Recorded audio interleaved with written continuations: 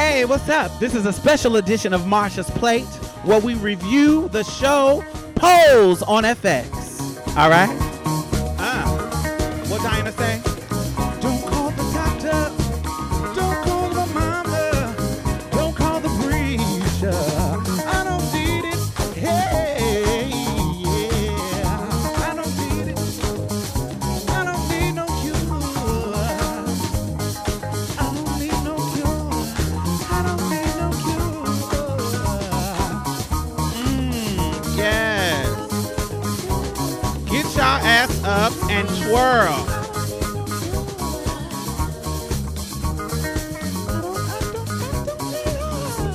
Yes. You don't need no cure, baby.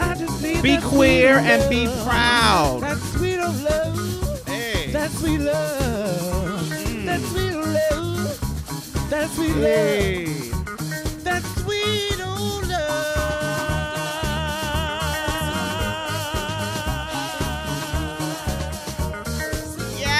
Yes. All right. That is enough of that. Y'all got me feeling extra gay up in here, man.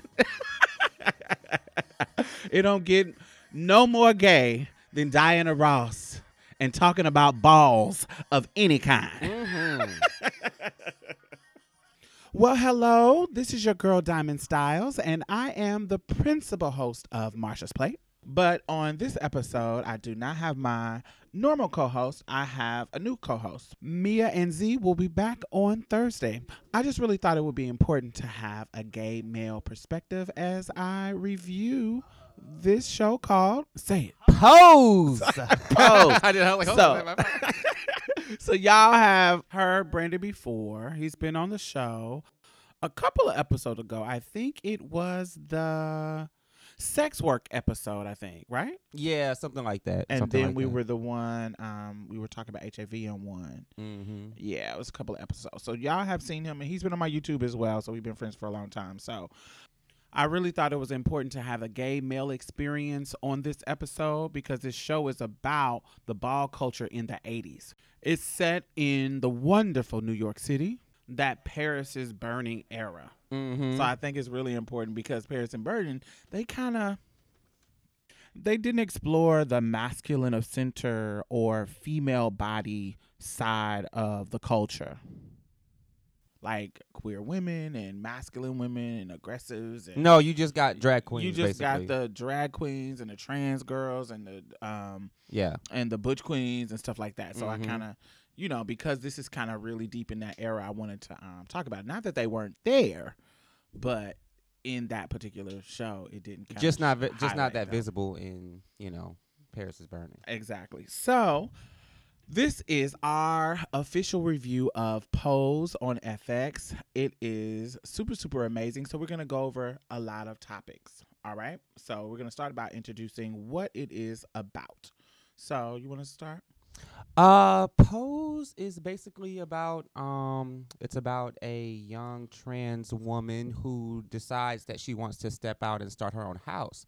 And in the process of doing this, she creates she makes new friends and she makes new enemies out of old friends. So this show is on FX and it is executive produced by Ryan Murphy. I love Ryan Murphy because he's always done shit right. He always does his research on projects. Jaden Mock also is one of the producers of the show as well. Right. But Ryan Murphy, I remember when Ryan Murphy had the research on Ifa and African traditions in AHS season 3 of American Horror Story. Mm-hmm. That's when I got into it because it was witches and it was Yes. racially based. So because he produced that show, I was like, oh, usually when people talk about African traditions and religions, they don't always get it right, and most people who practices one like I do, Right. you be like, oh girl, that wasn't You right. be like, or that's not how that goes. yeah, just too general. And What? but you can tell he did this research and he Mhm. found out a lot of stuff, and you can see it in little tidbits when you look at Angela Bassett's character and what she said and stuff that she did. I thought it was really, really amazing. So I was like, okay, well, since he's doing a show about the kids, Mhm. I'm like, I know he's gonna do it right. I'm like, I didn't know that all the other girls was involved, like Janet and other people like Hector Extravaganza. But I didn't know they were involved yet. But I knew he was gonna get it right because Well, that's what he does. I knew that he was gonna, because like you said, I knew from the AHS, Mm-hmm. you know, how he went into the actual culture, Mm-hmm. pulled them into the production, Right. and then really gave it that authentic flavor. So I knew Of he New would. Orleans. Right, Yeah. of, right. of everything, you Yeah. know. So I knew he was gonna do that. I didn't know it was gonna go as deep as it went, as far as him getting so many different iconic people, not so Mhm. iconic people, you Mhm. know, Infamous folks. Yeah. real true elements. Like even like when we were watching the other day, I think it was the second or third time we watched it. Yeah. But Oppose. yes, Yeah. when they the recreation of the clubhouse. Right. You know, like it looks like literally like just like the Paris is Burning, like that. Like Uh-huh.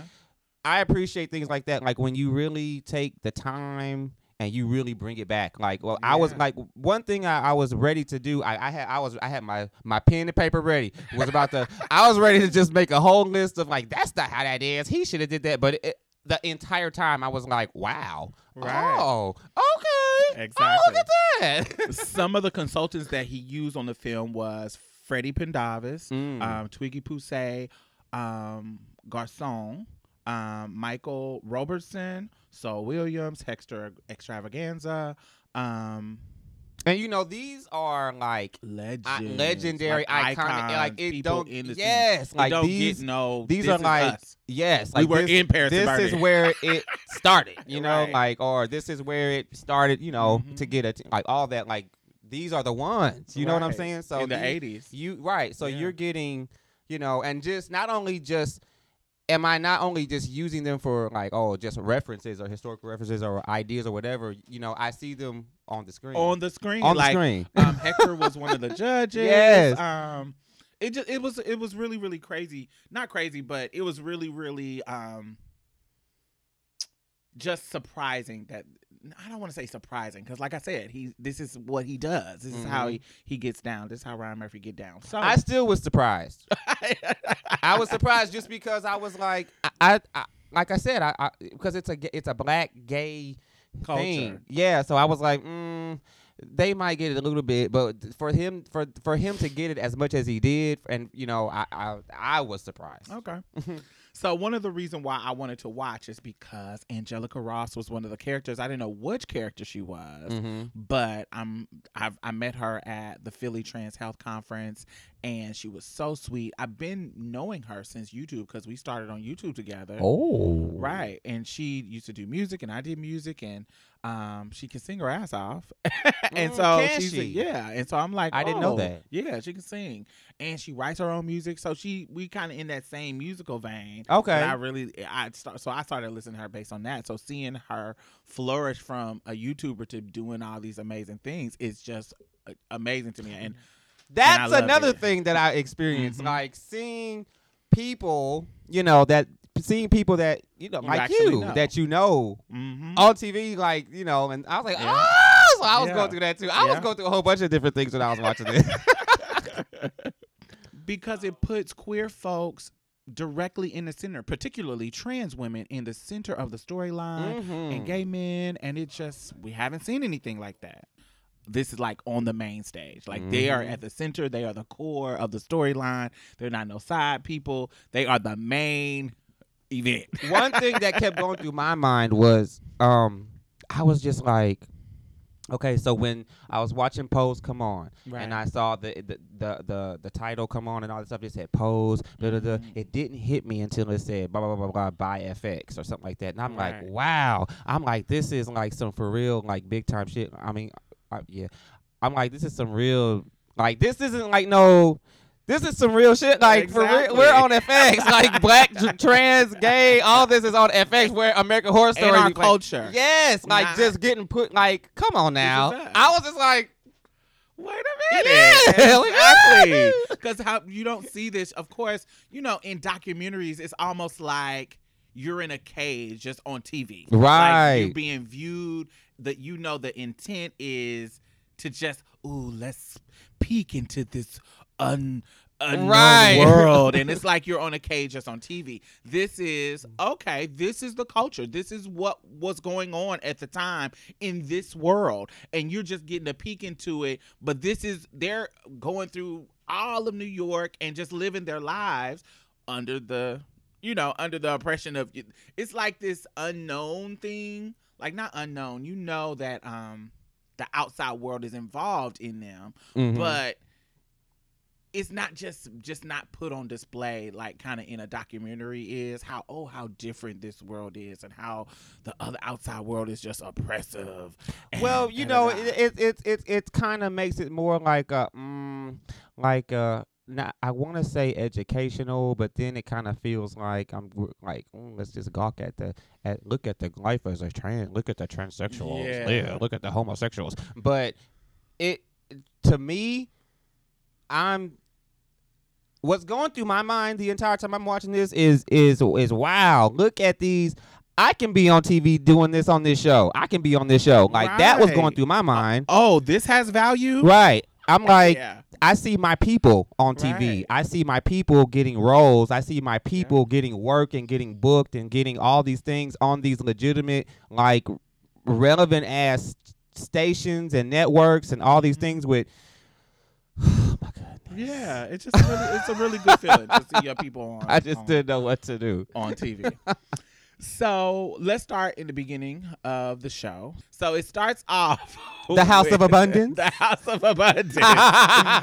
So when it first came on, I gotta be real. The acting, that first scene when they were breaking into the museum. So I look too good not to be seen.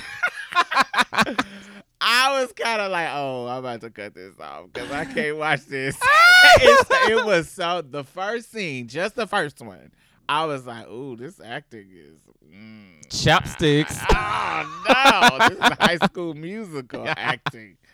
And I was kind of mad a little bit. So I was like, this is about to be sad. We finally get something on TV and it's And y'all this. giving Y'all me gonna this. serve me this. Y'all giving me this Telemundo acting.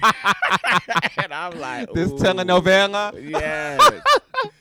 And so, but then once we got past that first scene, so basically they got wore out at a ball. That's the premise in the beginning. They got wore out at the ball, and now they're trying to think of something that'd be over the top to win the trophy. And Right. so, beyond Blanca, one of the main character, Blanca, she comes up with this idea to walk as a house as royalty, and the mother of the house steal her idea. That's right. Steal her idea, and I guess this is a reoccurring thing.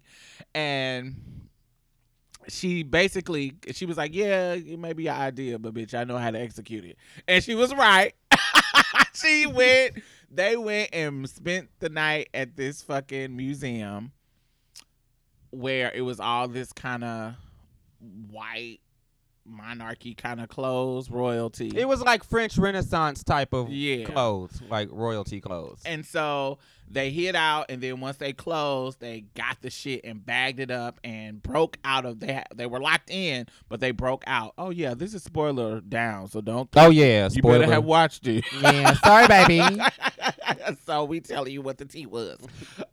So they broke out of the museum by throwing a little chair against the glass, and they run and put the clothes on at the ball. That's right. And so they putting the clothes on, and they're coming out walking their category, and they are all sickening. They're Looking all big. looking big. And they win the category. The police come in and lock them up. Right. lock them up for stealing the shit from the museum. And that's how you do a motherfucking ball. We won though. We won, though. We We got won. our motherfucking trophy. Thank we got our you. grand prize. Thank you. So it starts off with that scene, and it was really, really good.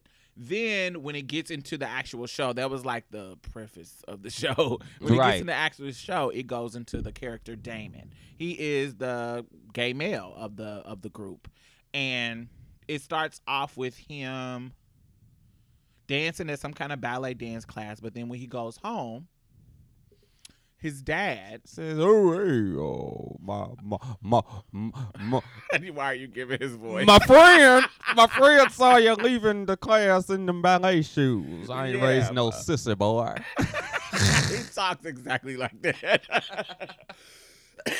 So his dad basically goes to the bar and hang out with his homeboys, and the homeboys say, "Yeah, we seen your son coming out of dance class with the ballet shoes." And I guess he's sneaking to the ballet place because the mom is letting him be a creative. And the dad goes in the room, find his little porno book. That's right. That he used to jack off, which is a gay porno book. So with the a white man's on there. A white man's. Well, you know, back then they didn't really celebrate like Playboys and stuff like that. They didn't really celebrate blackness like that. Yeah, that we didn't is have our true. own publications. So usually when you've seen publications that were porn publications, even the straight ones, it was not that many black women on the straight ones. It was not that many. Ooh, how late. You don't get Yeah. to see no. You don't get BBC. to see no BBC cuckold. You don't get to see no BBC Yeah. missionary, no This was BBC pounding. 80s.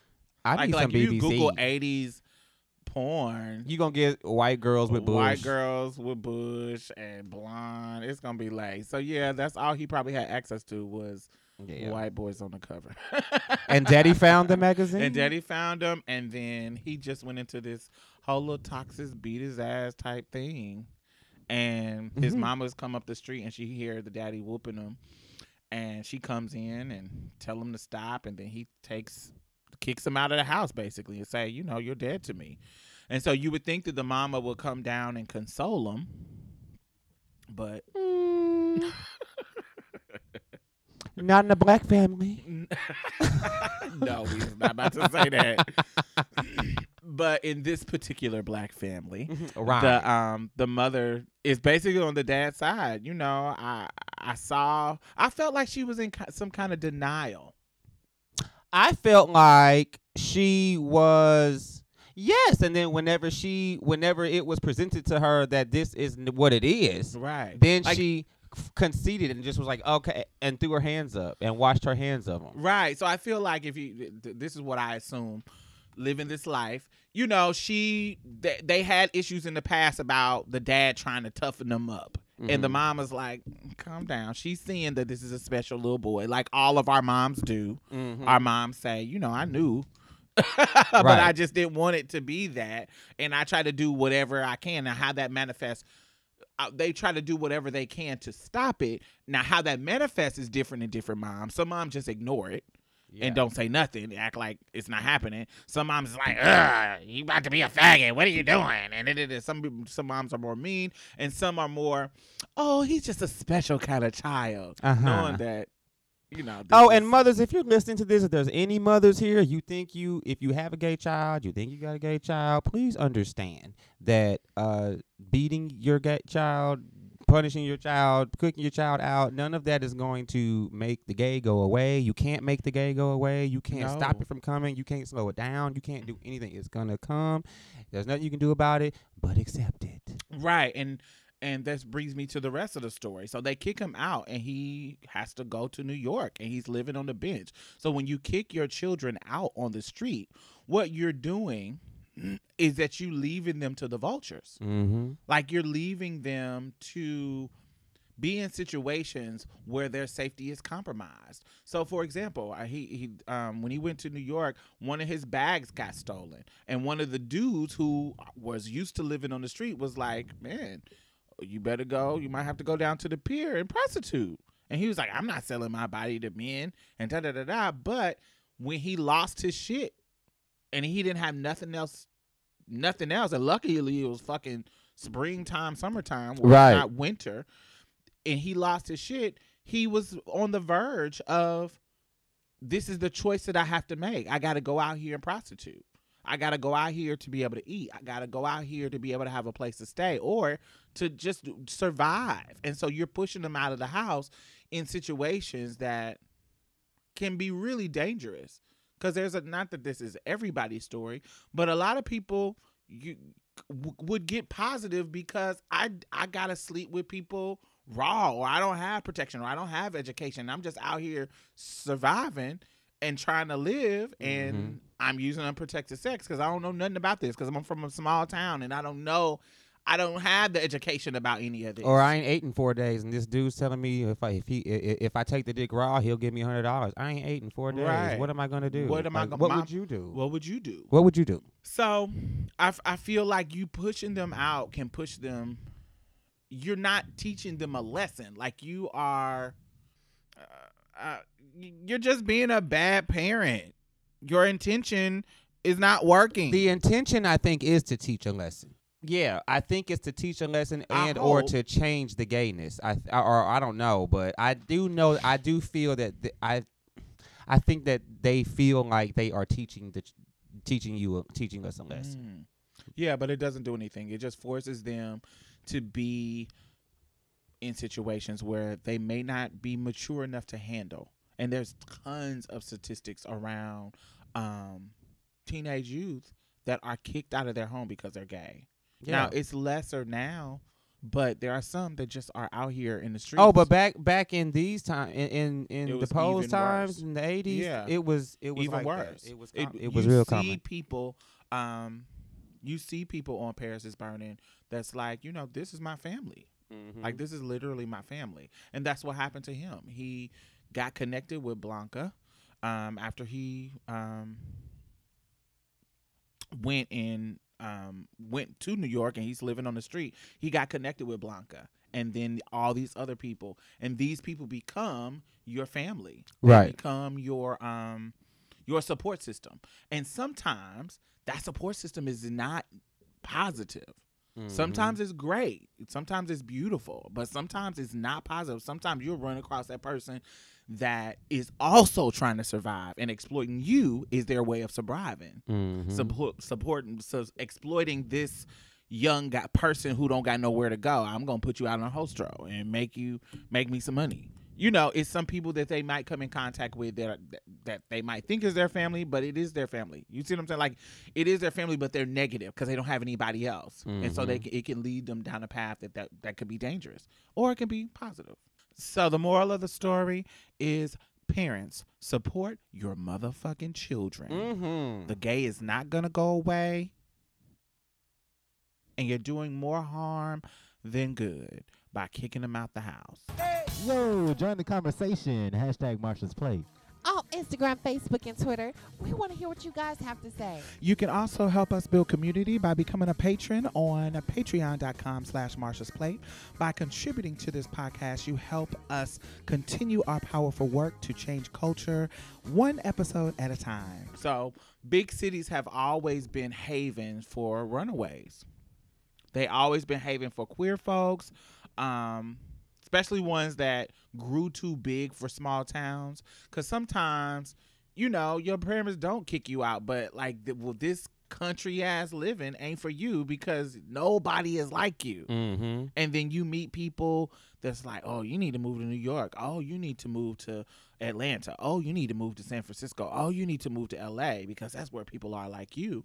And we know that San Francisco was a migration place for gays at one point. Atlanta currently, since the 90s, have been the migration for black gays. Yeah, for the black New York has always been a migration for everybody. Right. To go, and be gay and be free and have the freedom and have a culture. And, New York has always been that. LA, they have their ways as well. So big cities have always been havens for queer folks because, it's safety in numbers, and it is a culture in an underground that's already been established for years, for a long time. Before we move past Damon, I wanted to talk about how she used AIDS almost to fearmonger him before she kicked him out. Oh, but I think that was pretty common back in those days. Yeah. I think that was the thing to do. like in that situation or any situation with dealing with a gay person, Right. a gay man, any trans whatever, like I think that was just what it was. Like, oh, you're gonna get that shit. You're gonna get that disease. You're gonna get that gay man's that disease. gay man's disease, that sissy disease. You Right. know, like that's what it was. Like, and it's still present today now, but I think it was just more the is known now. Yeah. Like it's not everybody is educated about it, but so much is out there information wise that and so many people like Eazy-E and so many non-gay people have succumb or are affected. The Magic Johnsons, over the years have been affected by it, that I don't think people totally are. It was a time when it was really literally thought this is the gay homosexual disease because there was no education about it. Like, oh, I don't have to worry about this because well, baby, when you put a dick in the booty hole, the blood mixed with the feces, and when the blood mixed in your feces, when the feces get in your bloodstream, it make the AIDS virus. Because he's quoting an aunt of mine. One of my aunts said that to me when I was like 18. Her theory about AIDS, why it affects the gay community, is because when you put the sperm and the feces and the blood together, it makes AIDS. Baby, the way I would have hollered in her face. I was like, what? Girl. I mean, cackled.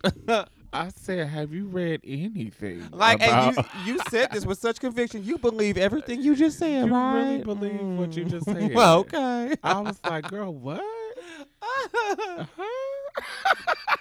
Like, you really believe And that? she sit there like, she said, girl, honey. do you want it or not? I had gagged when she had said that. And I was 18, so I was like, now I know this ain't true, but this is a grown woman, so maybe I'm tripping. Maybe I ain't got no education, but I think I do. Well, honey, go on, take a chance. I was like, no, I don't think that's true. But I didn't know how to argue it, so I was like, I'm gonna just let it go. Back then, it was really rooted in lack of education around gays and the hate and all that kind of stuff. The toxic masculinity. Yeah, basically just lack of education and stigma. And just men, this is what boys are supposed to be. Oh, yeah. And, that's the especially toxic fathers, masculinity part. Yeah, that's what, it's like, all of that together just made it a horrible situation for anybody, any male child that was going through something, whether you're going to be trans or you're going to be just a gay male. It just was... back then it just was not the place to be. I'm glad we have grown a little bit of something. Okay. Now, we haven't made it to the promised land, so don't get too excited. We still have a long way to go, all right? Still got a long way to go.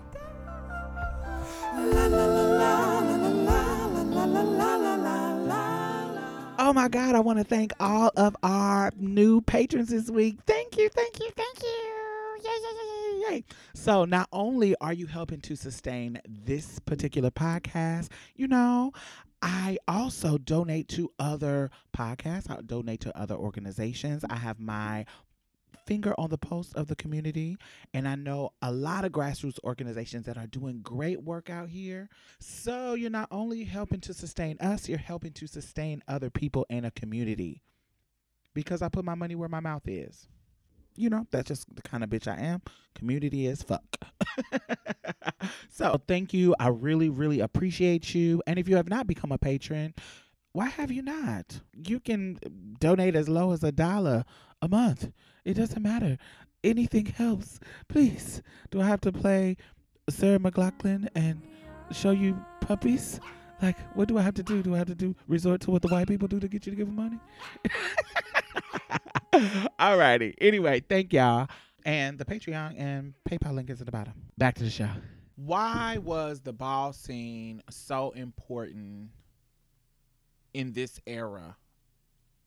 Why do you think it was so important? Why do you think this happened? Oh, well, I mean, basically the balls to me back in these times was it started as a collection of, I want to say, just discarded people, and then it's just people. It created a couple things here for me. Like, number one, it created a space where, these people can be who they are, who they want to be, who they feel they are, who they feel they should be, without any type of whatever, judgment, negativity, like a safe space. You get what I'm saying? So that's number one. That's always important. Everybody should have a safe space. Number two, it put people together to make more connections, as far as meeting their house family, their house friends, their this and that. They're getting developing support systems, and also, that Blanca said it. I think Blanca said it when she was explaining it to Damon. She said that we may not be walking down the red carpet, but this is when we can become stars. This is our chance. This is our. We can become somebody. We can for that period of time in this culture, we can be those girls. Because we can't be this anywhere else. Right. So for me, I think that it was needed back then. People needed to have that stardom. Like, it was so dire in regards to how society was, how backwards society was in regards to subject about sexuality, subject about transness, subject about anything in this regard. They was so not where we are today. And even today is not, oh my God, but it just was so different. And they needed a space to where they can be celebrated. Right. Where they can be somebody telling them, oh my God, like, I like how you look. Oh my God, you are wearing it out. Oh my God, you are somebody special. You are a star. You are somebody. This is your, like, and one of Blanca's thing is like, I need to make my mark on this world, and this is the avenue that I can do it. Yep. You see what I'm saying? Like, if I can't, because we saw one of the girls go to a job interview, and they were hiring, but then when they see her, they say, no, you're not hiring. So nobody is giving me a chance. It's not like now where we have the Janet Mox and the Lavernes and the Traces and the Angelica Rosses and the Pose show. We got all these things where we're being celebrated. It was nowhere near in the making back then. Like, it seemed like it was impossible. Like, nobody was going to give us that kind of chance. And so to create a space where we're celebrated and have these chances, and we can be, at least in this space, a star, I think it was important. And let me say this, the ball scene culture is our version of jazz. Black folks was coming out of the darkness of slavery, going into Reconstruction. Then that's in the late 1800s. Then we were going into a war that wasn't even our fucking war. Barely had rights. But we needed some fucking self-care in the early 1900s. And a part of that self-care was creating our own communities. And out of that community comes a lot of culture. And it came jazz.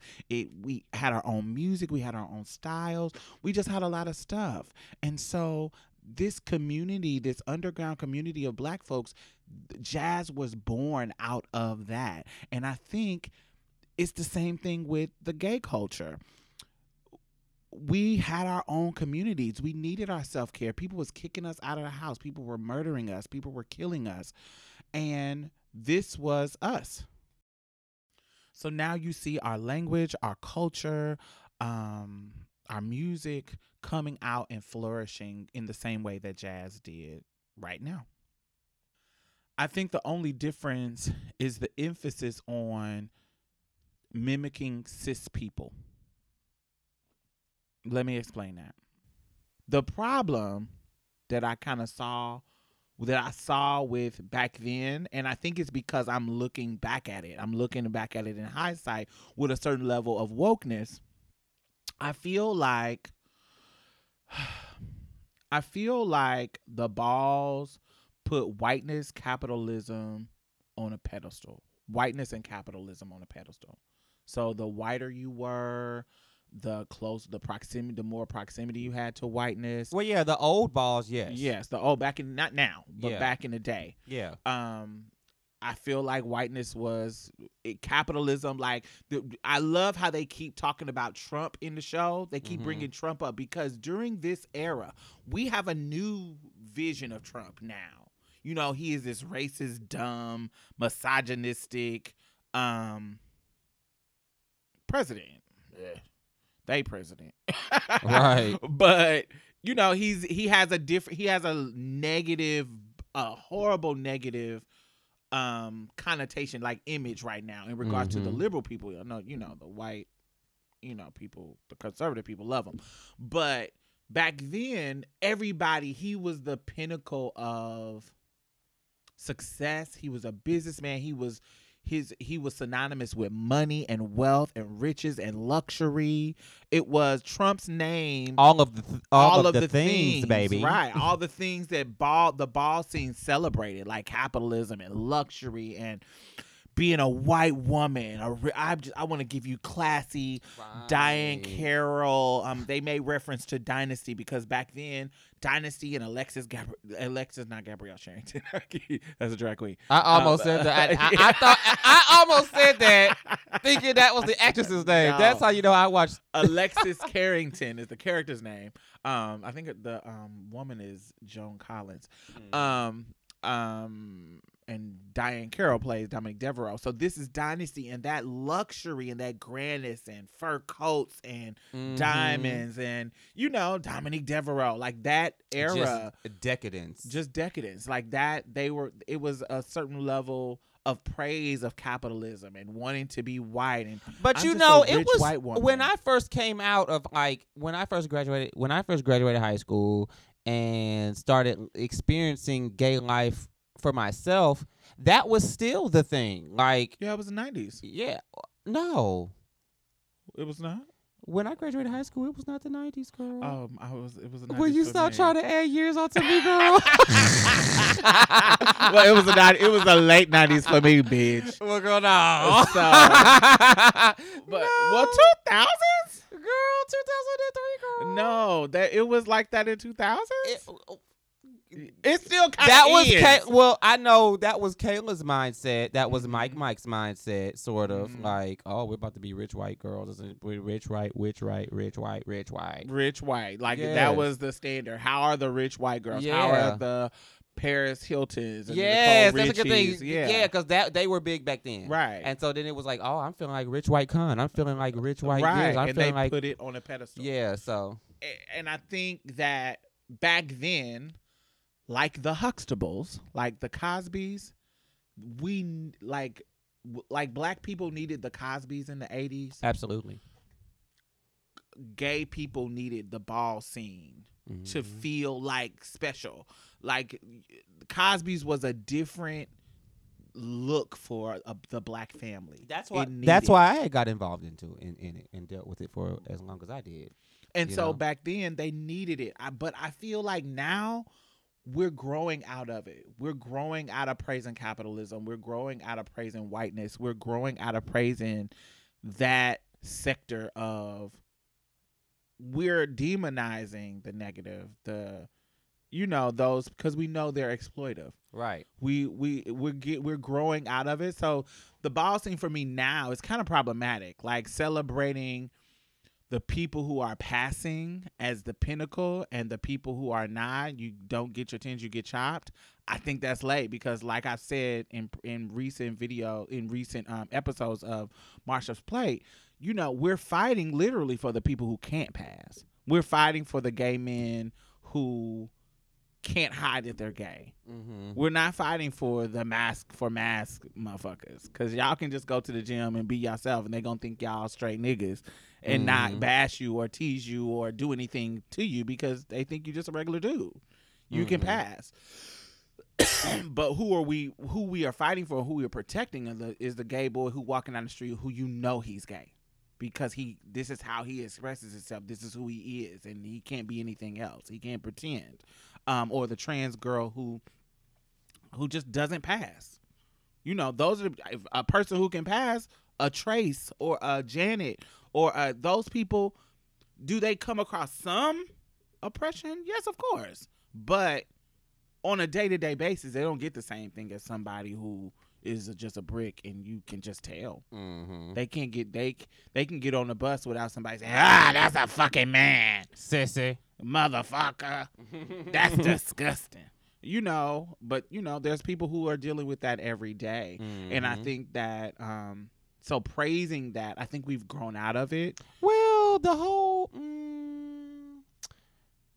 about. I mean, it's competition. It's a contest. Yeah. That's- I think it's cool. I don't know. I just feel like I it's do get I problematic do now. see what you're saying though. I do see what you're saying, and what it's kind of like what it's kind of like perpetuating, I guess, or like. It's like but- you only have value if you're passable. Right. You only have value if you're rich. You only have value if you can wear all the labels. Mm-hmm. You only have value as a trans person if you can watch Sex Siren and be passable. If you can walk Sex Siren and have all the body, have super passable mug, and come and do this with all the labels. Right. And you only have value in this house, in this culture, if you can do those things. Well, yeah, there are houses that will. And I think that's kind of problematic because that is doing what the cisgender folks are doing. You only have value as a trans person if you look the part. Right? I guess. Even in the first scene, the royalty was that everybody was praising to bring it with luxury. It was white royalty, European royalty. It wasn't African royalty. It wasn't no Wakanda. So I think, I think that's kind of problematic. But yeah, I think it's interesting that they have Trump. They mention him. Even like poor, everybody who Trump was that pinnacle. Poor black people, poor white people, rich white people, everybody who looked at Trump back then, especially that was from that other generation, like from the 70s and the 80s and stuff like that. They looked at Trump. It was a different kind of Trump. Trump was what people aspired to. They may not like him because out of jealousy, but it wasn't, I don't like you out of politics. It was, I don't like you because, or I want to be you and I'm not there, so I don't like you because of that. It wasn't, you're a fucking racist and I don't like you because you're a fucking racist and a pig. Right. It wasn't like that. I think collectively, because we're getting a little bit more woke, we were coming out of the shadows at this time, the shadows of a culture that had said that we were freaks and abnormal. So we all strive to prove to them that we are normal in our looks, in our buying power, in our dreams and our goals and all of that. And that's why when Blanca said, this may not be the Oscars, this may not be the red carpet, but this is our Oscars. This is our thing, because we're trying to mimic what we see and what we want, what we don't have access to. That money, that look, that ultra film look, that whatever it is. Like even Mother, the character that's the house mother of abundance, right? She was like, I can walk, I can go and get served at Mordorf, Goodman's, and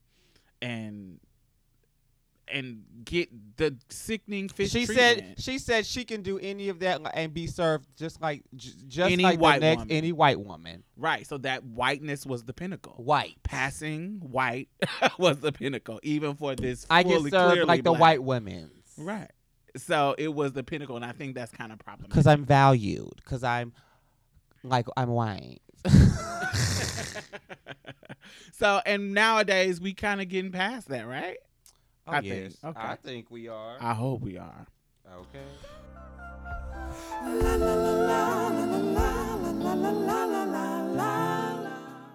Let's talk about when Blanca was getting her HIV tea at the clinic. Yes.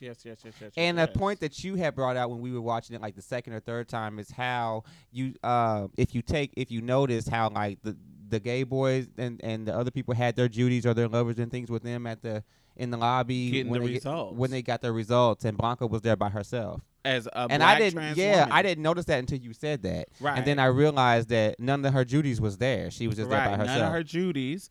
And the gay men that were getting their positive test results, so they were positive, and this was negative news. Right. They were getting their negative news, and they could run out of the office of the doctor and into the arms of the little white boys, their little lovers. But because Blanca is dating men who are on the down low, she doesn't have that same support system. Right. She doesn't have that same support system as gay men do. Even black gay men like this. Sometimes they'll have their partner that's dealing with them in this situation. But trans women, a man wouldn't dare go into this clinic with me.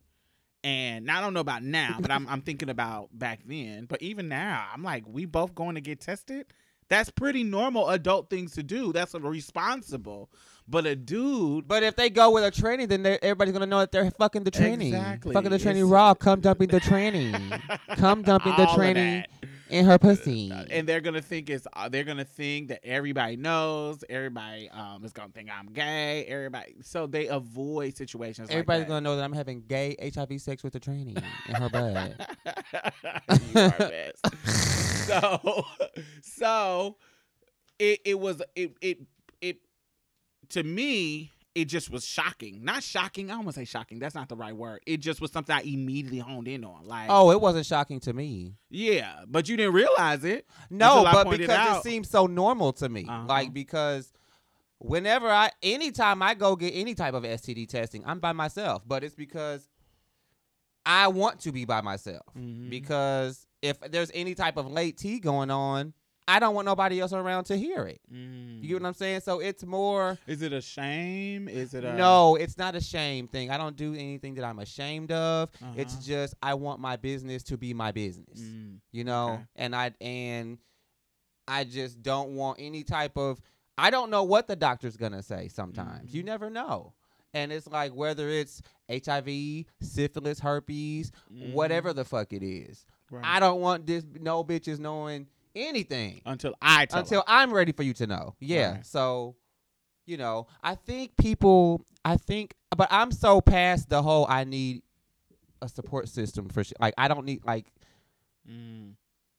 a support system for that. Like, I just don't. Never have. Like, Gotcha.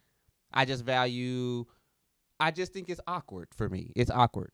I think it's awkward for a lot of people to... But I don't know. I think in Because that let me beginning tell you moment- why. One time when I was in LA getting tested, you know, I lived right down the street from an STD. It was like one of the free gay places you go to, Right. and it's free.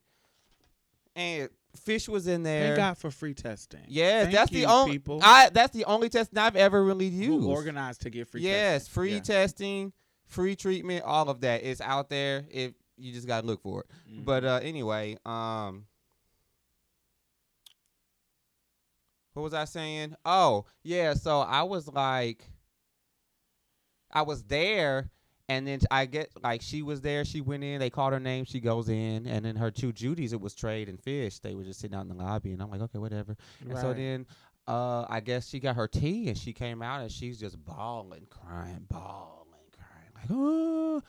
Oh, okay. Well, I know what your tea is. And so she had her Judies there with her to, you know, whatever. But one of her Judies, when they walked back, she looked like she was kind of like cackling, like kikiing about the situation. What? Yeah, it was kind of late. So, and I've always thought that is like a nightmare scenario for me. Like if I ever go and I get some late tea and then I have a Judy with me and then I leave thinking I'm about to go get like some paperwork or something or whatever it is. And then my Judy who you already know something that I really didn't want you to know because I just found out today or whatever the fuck. And so now so now I'm thinking, I gotta deal with, you know, processing whatever I'm dealing with, and then the fact that you know it too, Right. You know, Who you gonna tell? Who you gonna How tell? you gonna respond to me? right? All of those things. All of those things. It's And like, then on ugh. top of that, it's other shit that I don't know is happening because like you kikiing and kiki cat, you know, you and the trade, like y'all supposed to be here for me, and then you being late, like all of that. Like I sat there and watched all of this unfold. Mhm. So that was in my mind too, and that just reaffirmed why I would never, ever, ever, ever, ever, ever, ever have anybody with me Getting tested.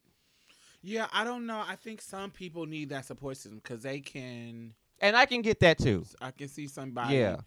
I'm scared. I don't want to go by myself. I don't want to Mhm. get the news by myself. I can get that. Yeah, and some people, they don't know how to take the news, and Yeah. they need a support system. In I'm not that moment. girl. Just give it to me, Yeah. doctor. like Blanca said. She Don't said, leave me in just, suspense, baby. honey, pull the Band-Aid off. That's exactly what she said. But I think so.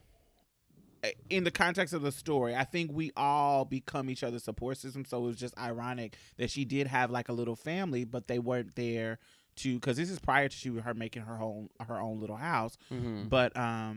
But we become when Blanca gets her test results, she goes to elder in the community Right. to talk to him about it and vent to him about it. So this was her. She didn't have somebody there with her at getting the results, and she might have been like you, like, I'm strong enough to handle it. And she was like, honey, just pull the Band-Aid off. Just give me my tea. Mm-hmm. And so then she went to her house father, not her house father, but somebody, an elder in the community that she look up to, that she reveres. And she went and talked to him about it and disclosed, clearly they had some kind of history where she trusts him. Right. And, he's basically giving her the pep talk. Like, girl, this just means that, you got something to live for now. You need a dream. You need to, fight, go out in here and get what you want, make a mark in the world or whatever. So it's beautiful to see, even in Paris is Burning and Pose and other situations where they're showing this relationship, femme queens and gay males, how we are interconnected. Right. We know a lot of times the gay males and trans folks, we have this thing where we, when you hear, especially when you hear trans people talk about or gay people talk about, there's this thing where you would assume that we're always clashing. But in me and my personal life, have I had some shady gay men in my life? Absolutely. I know some shady ass gay men. But at the same time that I had those shady gay men in my life, I had 3 other great ones. Mm-hmm. So it was never. So when I hear people talking, I don't hang around butch queen. Butch queens are messy. Or when I hear butch queens saying, oh no, trans girls this, trans girls that, it gags me sometimes because I'm like, yo, like, we have always been in community with each other. Yeah. We've always been each other's support system. Like, I remember, I just can't remember a time where I didn't have a gay male in my life as a friend at some point. That's me too. Like, I don't understand it. It's been, trans has been, I've been friends with since day one. Yeah, I can't remember a time. I've never created a divide between butch queens and femme queens. Right. I've never, but until I started talking to other butch queens or talking to other trans women, and yeah, like, it was until I started talking and experiencing and dealing with other people where I was starting to hear all these stories where they were just so anti this, anti that, they would just like separate each other. Mm-hmm. And I just was like, well, that's not in my life, in my experience. I've always had some of my best Judys, longest Judys, best Judys, trans. Right. Like, Yeah, I just don't don't understand that. Yeah, I'm with you on there. I don't get it. Right. So we have always been in community, and we have always been non-blood family to each other. There's always personality battles sometimes, but there's always battles, like, the mother's character and Blanca's character. I feel like because of the personality battles, it happens. Sometimes we're going to clash, but we still are a part of each other's community. It's like being somebody's brother or sister. You're going to clash, but you guys are always family. You are always in the same boat. You know that you are, there's some differences, but, these are your people. This is your tribe. And so I never felt like gay men weren't my tribe. I knew they were something different than me, but we're still in the same family. And so I just never had that experience. So it just was funny to, I just wanted to kind of put that out there as well. That's why I had a issue with RuPaul excluding trans folks from the drag narrative, because I feel like gay men and trans women are so connected, and we've been doing drag together forever. It just seems like it's a little weird, and I just can't see how he justifies that. But anyway, that's another topic.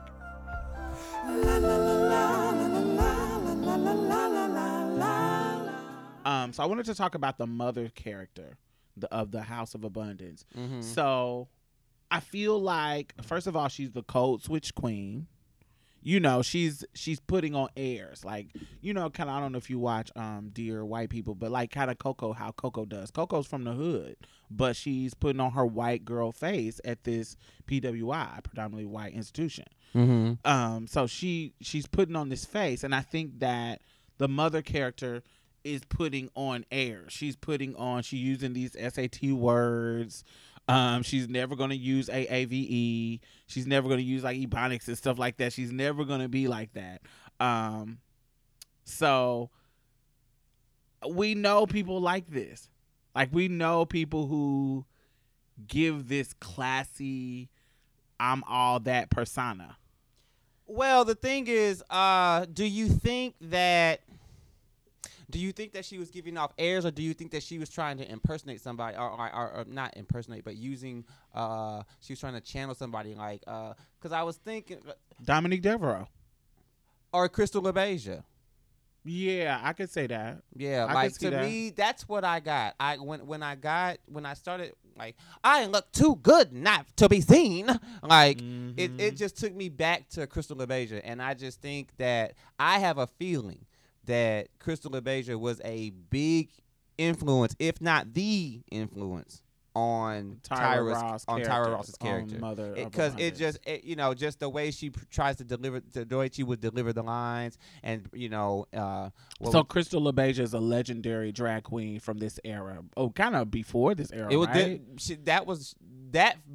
The Crystal LaBeija thing was recorded in the 60s. Right. So Crystal LaBeija is one of the people who founded the House of LaBeija. Right. Like, Pepper LaBeija was her child, I think. Yeah, she was long dead before Paris was burning. Right. So this is somebody who was before this era. Yeah. It was like 60s drag queen. This was the 60s. So that's Crystal LaBeija.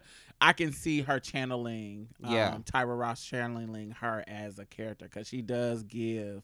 And for us, she would be, if we were trying to look back and emulate, people, back then, even just people in the scene with like delusions of grandeur, things like that. Like that would be to me, because that's the most known thing today as far as reference, as far as our history. Yeah. You know what I'm saying? And to me, when she started, just from that first scene, and every time she has lines like that, I always just hear Crystal LaBeija. So I'm not saying that I don't know what her motivation was, but it sounds like that. Yeah, it seems like it was Crystal. Like Tyra Ross's character, Mother of Abundance, is she was channeling Crystal LaBeija. Right. I can see that as well. Circa 1960. Mm-hmm. Pray Tell, the character Pray Tell. We like him too. He is like a typical older gay. Been in the scene long enough, you can't pull no wool over his eyes, honey. That's right, baby. You young little whippersnappers can't do nothing. Been there, done that. He has a lot of clout in the community. He knows how to calm it down, like when they was about to fight on the pier, when they was dancing. He can come in and say, we don't need to be having fighting. Just what I clocked. On the pier, there was a stud voguing on the pier. If you pay attention to one of the characters, I think it's on the right hand side of the screen. And do you think that there were studs back then? Absolutely, yes. Of course it was. I think so too. I know they were studs, but I'm saying like active in voguing and stuff. I'm sure they were. They probably wasn't praised as much as like a Willie Ninja or whoever was doing it, but you know, I feel like they were back there. They were Yeah. part of the culture too. They were thrown away because they were lesbians, and you know, they were part of the culture too. It just they weren't as I don't know. I think they had their own thing going on. Yeah, like, and I've always know? always kind of thought that lesbians sort of just kind of did their own stuff. Mm-hmm. But they were a part of it too. And so, pray tell, that character, you know who he reminds me of? He reminds me of Douglas Sayes. Who was that? He is he's like a designer who designed all the face girls gowns and shit back then. A ballroom designer? Yeah. Oh, okay. He So you okay? So because he pray tell does make clothes. did the clothes. Yeah, he's and fashion fish. He's fashion fish, and he used to do all the girls' gown. He was Tracy Africa was his muse. Oh, sickening. So Mother Clairol. Yeah, Mother Clairol, darling, legendary. See, y'all need to know y'all history, baby. Marsha's Play. Come get you some. Let me stop. It reminds me of him because he did a lot of the girls' gowns that they will walk in and all that kind of good stuff in regards to him. So that's what who pray tell reminds me of. And she don't mind reading anybody. Right, she don't mind. She will read you. And I feel like their goal is to keep the culture going. They're like the sage of the community. Mm-hmm. They're like even if you looking at them when they're battling, he's always neutral. I just want a good battle. Bring it. Right. I want you to bring it. That's what I want you. And I'm gonna give the girl who brung it their rods, regardless if I'm friends with you. And if you're my sister or my Judy and you do late, I'm gonna meet you and tell you that you're late, girl. You deserve that child. Come back next time. Come back next time. Come harder. Do it Baby, right. when he said, you need to be. When he told Blanca, he said, you need to be grateful your score wasn't lower than what they gave you, baby. Right, because I would have gave you the latest. I would have gave you the latest of the latest score. So, okay, they go into so now Blanca leaves the house of abundance because she's ready to go out her own and make her mark. You know, when she got her results, she was like, you know, I need to. And her and Pray Tell had the conversation. They go out, so now she's recruiting people for her, you know, her new house. What is her house called again? It's named after Linda. Oh, yes, it is. Evangelista. Who stole her look? Who stole her look? So now this is how she run into Damon because he's dancing in the park. In Central Park, yeah. In Central Park. This is before he gets his bag stolen or whatever. Damon is the gay boy. And so she see him walking. And what's funny... So think about this. So Blanca says to him when she tips up to him and he's dancing, she asks him, "Why you out here dancing for nothing but the junkies?" And it was a shock to me because in my mind I was like, even a trans woman, a person from the underbelly of the mainstream culture, belittles the junkies. Oh. That was funny to me. Like, I was like, what? Well, there's always someone you can put down to make you feel superior. Yeah, it's always, and that was a line too. Yeah. You know, it's a line in the show. There's always somebody to put you down. Like, you know, you put your, I make myself look love when you know, at least I'm not a junkie. At least I'm not a tranny. She said, at least I'm not a, she said, at you're least a I ain't black, got she said, AIDS. you're a black gay man. I'm the only person that you can put down to make you feel superior, baby. I'm the only person, the black trans woman. Black trans woman. But then at the same time, okay, so that happened. So the trans woman make the little cut to the junkies. Right. Okay? But I want you to get this correlation. The client, so we're going to get into the client of the trans girl. When he was trying to get the job at the Trump Tower, trying to get the job, the dude who was trying to hire him, the hiring manager of this corporate big building into Trump building, he was a junkie. He was doing coke. Right.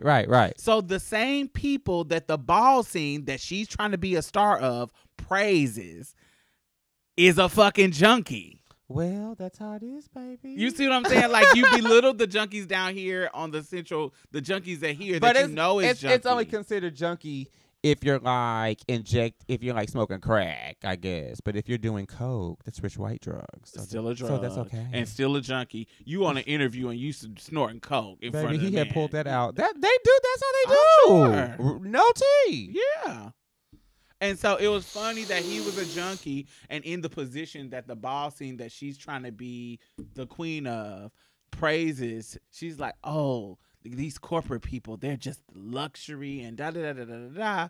And she didn't see this part, but it was that I made the connection to where, he's in this position that you praise and he's a junkie, but then you're telling Little this do gay you boy, know, little baby. do you know. Little do you know. You talking about why you dancing for these junkies? Well, you praise junkies too, because ain't nothing but cocaine. It reminds me of like when you hear somebody reading somebody that does Tina and shit, and then you go over to their house, crystal meth, and then you go over to their house, and then like they pull out a pipe, Right? and you're like, oh, Yeah, it gags me sometimes because that's what it reminds me of. I don't do drugs, so in my mind, it's certain times that I get gagged like that where I'm like, I didn't think that this, like I'm like, no, I don't party. You not a party girl, baby. And you'll be in the situation and they'll just bust it out like it's no tea. Oh, okay, well, Diamond, hold on one. And you're like, wait, whoa, You sure you don't want any party? I don't. Oh, okay. And then it turns into weird. It turns into you're a party pooper because you don't do drugs. I got Diamond over here, and she doesn't want to do anything. So You turn into the boring person that don't do drugs. she doesn't do anything. That's She's strange. boring. Anyway.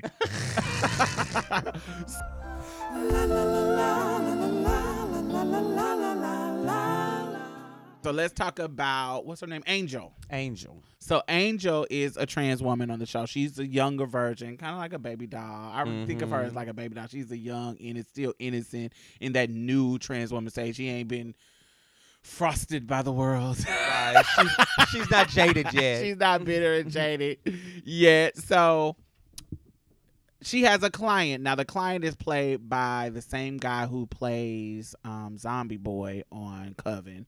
And the same guy who plays. I don't know his name, I don't but know I his but name. he's one of the I like him in the series though, and American Horror Story and all that stuff. Like I like him as an actor and all that stuff. I think He's the main white boy. Yeah, like I he's think the he's one. He dope. plays the one with the flipper hands. Mm-hmm. He plays Real cute. real cutie, dorky, kind of looking white boy.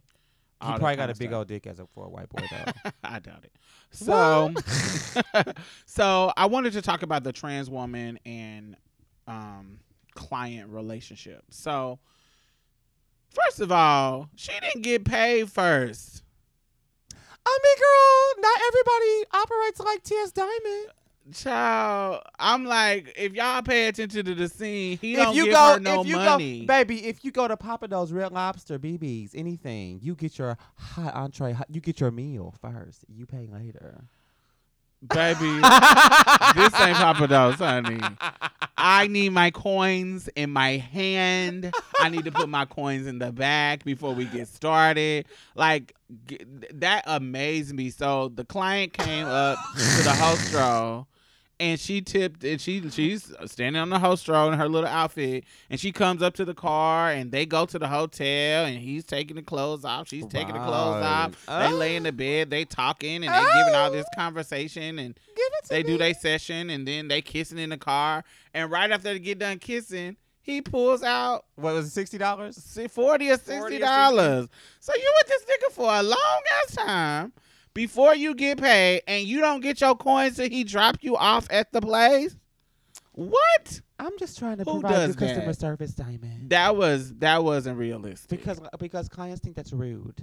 No, they know to get your coins up front. They know you gonna want your coins All right, up baby, front. let's get the business out of the way So first. that and then was we can kind of strange. have That's the some only fun. thing. That's the only thing that was off to me, was that she didn't get paid first. So that was kind of. I didn't even notice that until you said it. I said, "Oh wait, You knew it was a prostitution situation.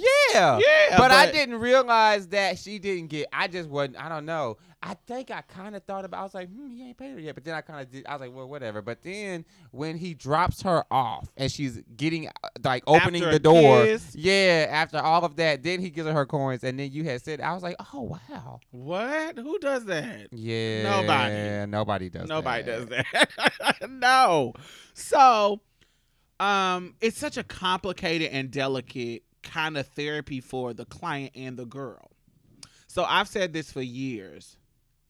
I would not be as confident in my looks and my sexuality. Not my sexuality is in who I'm attracted to, but my sexuality in how I perform in the bedroom with men. Mhm. I would not be as confident as I am if it wasn't for confident. If it wasn't for clients, because clients, I don't know. I want you to. I think of it like, so the whole world is telling you. I know what it is. Clients live for things that other people make you feel bad, insecure. Yeah, about. insecure about. Yeah. Not having breasts when you just starting off. Mhm. Oh, you got a little bit of something. Mm. They living for it. Mm. They're telling you how. Oh my God, you so beautiful. Like they're praising you in the moment. You're so pretty. You're so sexy. You're so feminine. And it's real, not real as in, oh, they gonna take you and marry you, but real in they really are attracted to you. right. I'm attracted to you enough to give you my money that I work for, and we all know how men value money. Right. So for them to actually give you their hard-earned money and say, "Oh my God, I want to come to you. You are the one. You are that girl. You are baby. that girl. I'm not gonna go to nobody else." And they are your regulars, and they come and T.S. over and Diamond over. Styles. You are that girl, Lady Stick, baby. spelled with a Z. Right. So they're coming in and giving you their money, and they're praising you for everything everybody else is pointing out as flaws, even your own community. Oh, you got some big feet. Oh, you got some big hands. Oh, you so tall. Oh, everything that'll get you your chops at the ball. Why your face? Everything that gets you chops at the ball, the client is living for. It's getting you your coins. It's giving me my coins. Give me my shillings. Or what else? And then every little advancement that you make, they praising it.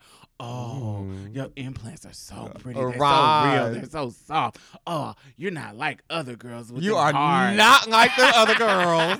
And you know, you learn that that's all bullshit. But it works for me. But you know, it's like it is like a interesting relationship between clients and trans girls, because clients are getting whatever this thing that they're exploring is.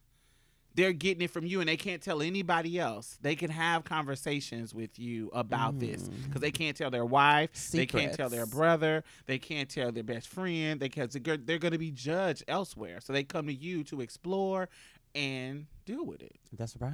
And you become kind of their therapist. They become your cheerleader.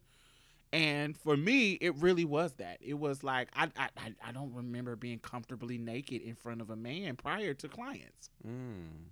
Like, I don't remember not having to cut the lights off. Oh no. Yeah, I don't remember. I don't remember prior to clients.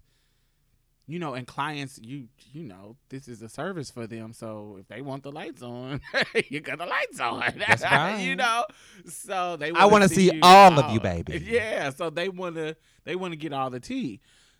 But when you messing with a piece of trade, you know, they don't want to see your piece. They don't want to, you know. Hey, can you have the lights dim and just or- be face down ass up, lights off, bro? Or and then, you know, your body ain't where it's supposed to do. You ain't got pumps. You might not got little titties. You might still padding. You got to take your pads off. So let me cut the lights off so you can't tell that I took my pads off. Hey, not all the drag queen secrets and tricks you gotta do. Yes, it's so many things. Oh, no, not you gotta Let me- turn the lights off real quick and then. No, what I would do, wait. This is what I would do. So if you don't know what pads are things that you put on your hips to give you the illusion of hips, and you make them and you create them. Same thing that drag queens do. So that's what I used to do when I was younger for a body. And so what I would do, I would go down. So I would get them all hot and ready and say, okay, I'm going to go put on something sexy. Something sexy. And I'm going to go all the way down to the bathroom. Let me take my couch cushions off. And I would go and I would pull them down and put my robe on, my long robe on, and come back up to the room. and be olive oil. Beyonce, you leave out Beyonce, come back olive oil. Olive oil, baby. Are you ready, baby? Because I I'm ready. am. And then it would just start. I know they'd be like, damn, you was thick. Oh, well. Right. That's all they say. So that's kind of how it, and then, they make you feel uncomfortable. You got to be, you're not that girl yet. You are not that girl. You are not that girl yet. So you just kind of making it work. Cut the lights off, get plunged, suck that dick or whatever you gonna do. Or get your dick sucked. Okay. And then you send them on about their way. But clients, you butt naked in front of them. They gobbling it. They wearing you out and making you feel like the everlasting goddess. And so you like, I like this. This is making me feel love. They're like, oh my God, your body, your abs, your legs. Oh, you so smooth and soft. And like they give you all this praise. And no matter if it's real or fake or blah, blah, blah, blah, blah, it's still love to hear. Right, you know how it is. So it's like, oh my God. So for me, it was a boost of my self-esteem. It was a boost of my confidence. A boost of my confidence. So it's a really interesting thing.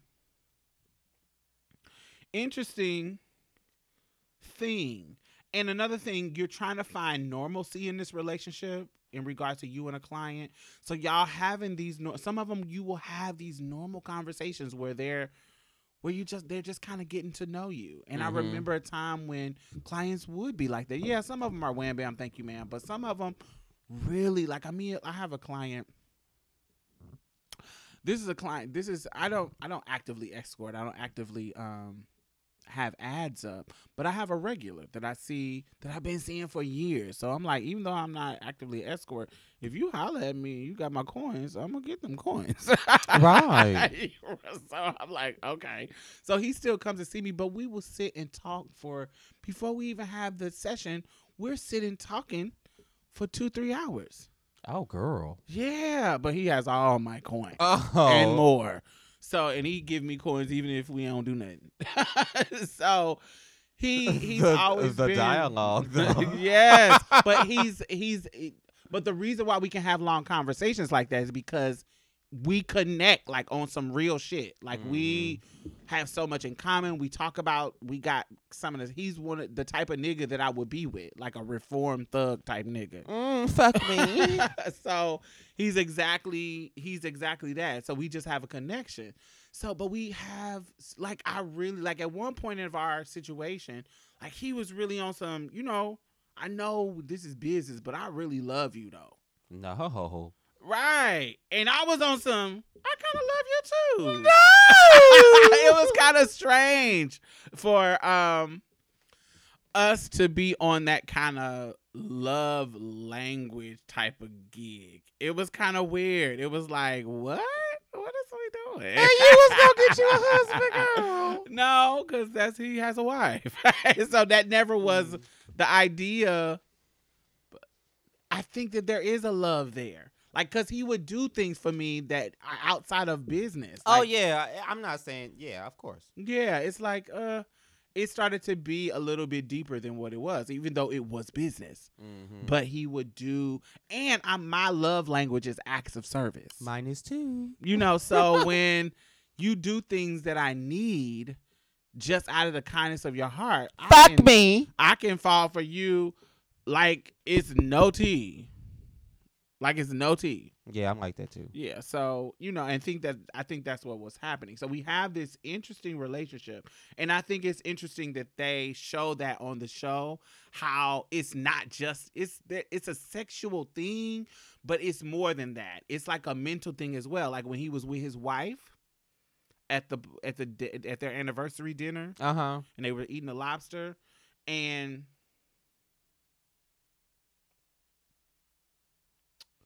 I wanted to kind of talk about that. His wife, think about, so the client later on in the show, his wife and him was on an anniversary dinner, and he just got the job from the junkie. He got the big corporate job where he's making money now, so now they can afford to go to this nice restaurant. When he leaves Angel, he goes to the house, the sickening house with his wife and his kids. So, and during their anniversary, they're eating lobster, and she's basically explaining, he basically asked his wife, you know, what's better, how you imagine lobster would be or the actual lobster? And she was like, what'd she say? She said the reality is better. Because and he asked her why, and she said, because I'm experiencing it with you. With you. And it was really romantic. Mm-hmm. And he like, oh, you know, boom. But while they're doing their anniversary dance, he's imagining Angel, the trans woman. And that's kind of what I'm talking about. Like, they plant seeds. It's a fantasy. But it turns into something else if they're dealing with you for a long period of time. And it also kind of makes it seem like it also kind of shines a different perspective.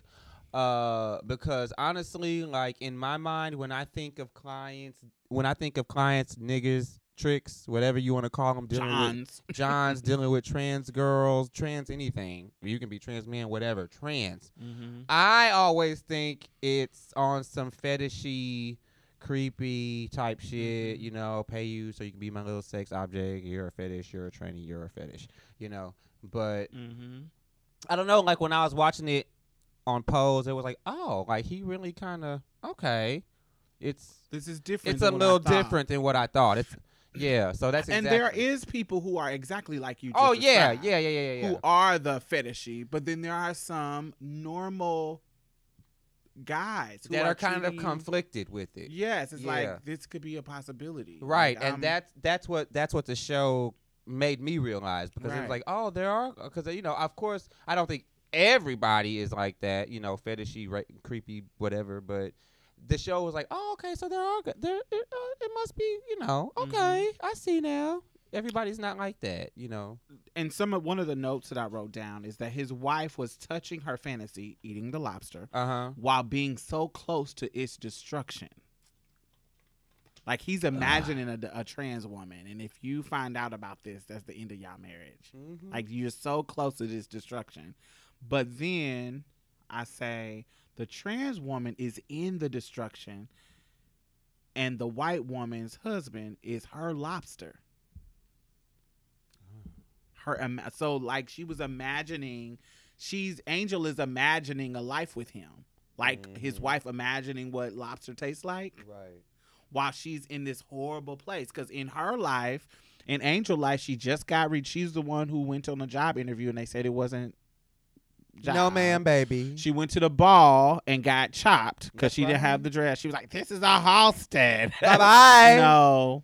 And they chopped her. So she got chopped at her community, embarrassed, humiliated. That's right, didn't baby. get the job. Then she see the trick at the office, and he says, the life of a tranny baby. He says, you know, I got a wife and kid. I can't be with somebody like you. That's what he said to her. Right. I can't be with somebody like you. I can't be with somebody like you. You know, I got a wife and a kid, and basically, you know, it killed her little dream. So yeah, I thought I had a little taste of lobster, but no. I hope you enjoyed it, baby.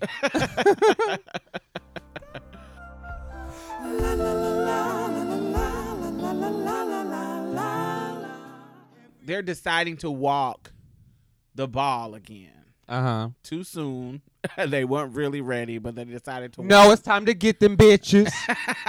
They thought they was They thought they was a girl. Time to get they go to Partel and they make the boy an outfit. Oh, Praytale, I'm sorry. They go to him, they make Damon an outfit, and they're ready to walk the ball.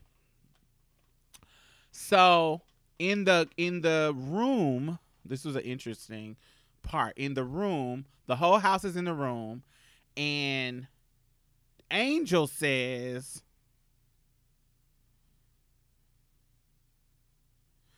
you can always tell when the folks got the A's. and they're looking dead on the park bench. She said they looking wasted away. And you don't know if they died on the park bench or they just sleep. That's right.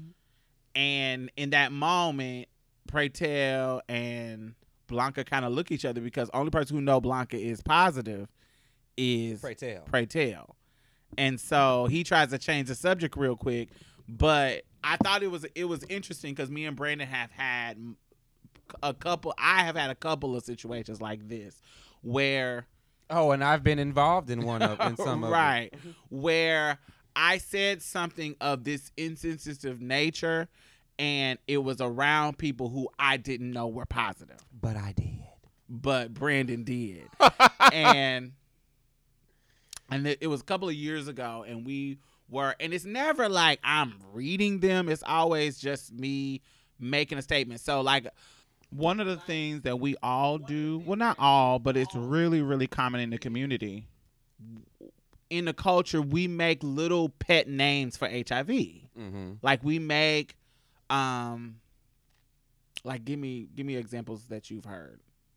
The Witch's Brew, your version, what you told me. No, not my version, but stuff you heard other than my version. Witch's Brew, the gift, the bug, the pack, the package. Yeah. Little names for HIV that is not little euphemisms for HIV. Yeah. So one of mine that in my group appears that we called it was the prayer line. So we would say if somebody had HIV, it was like, oh, they're in the prayer line. They're standing in the prayer line. And and we all did it like it wasn't it wasn't just like me and my friends is shady and we doing it. Everybody had a little name for it. Yeah, they still do today. And we still do. There's some kind of name for it. The package, he got that stuff. Right, and, stuff. Sometimes it's cute. Sometimes it's like, ouch. That's like, he about to go out the party. Out the party. That's the party.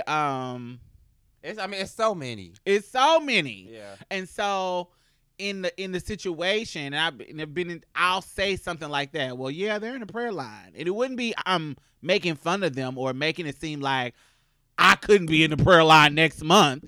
To me, that's a cute way of putting it. Like, it's not in the prayer line. She in the prayer line asking for more time. Yeah. So whatever. So that's just what it was. And so I've been in situations where I have said stuff like that, and it hurt. And I don't want to say hurt people's feelings, but it made them feel some kind of way. I'm sure it hurt their feelings. So where after I was gone out of the situation, the person will go to the friend, the mutual friend, and say, why did they say that? And I had to learn that I have to watch what I say because I thought it was just culture. I thought it was not by the time we had our situation, it was just a kiki to me. Like I don't think about it in that situation. It wasn't a kiki at them. It just was we were kikiing. And sometimes I'm like, we all mature gay motherfuckers. We all trans gay. So me joking about HIV is a part of our fucking culture. Motherfuckers may be lying and acting like it's not something that people do, but it's something that people do. Right. And I see it all the time outside of me and outside. I just see it. Is it appropriate?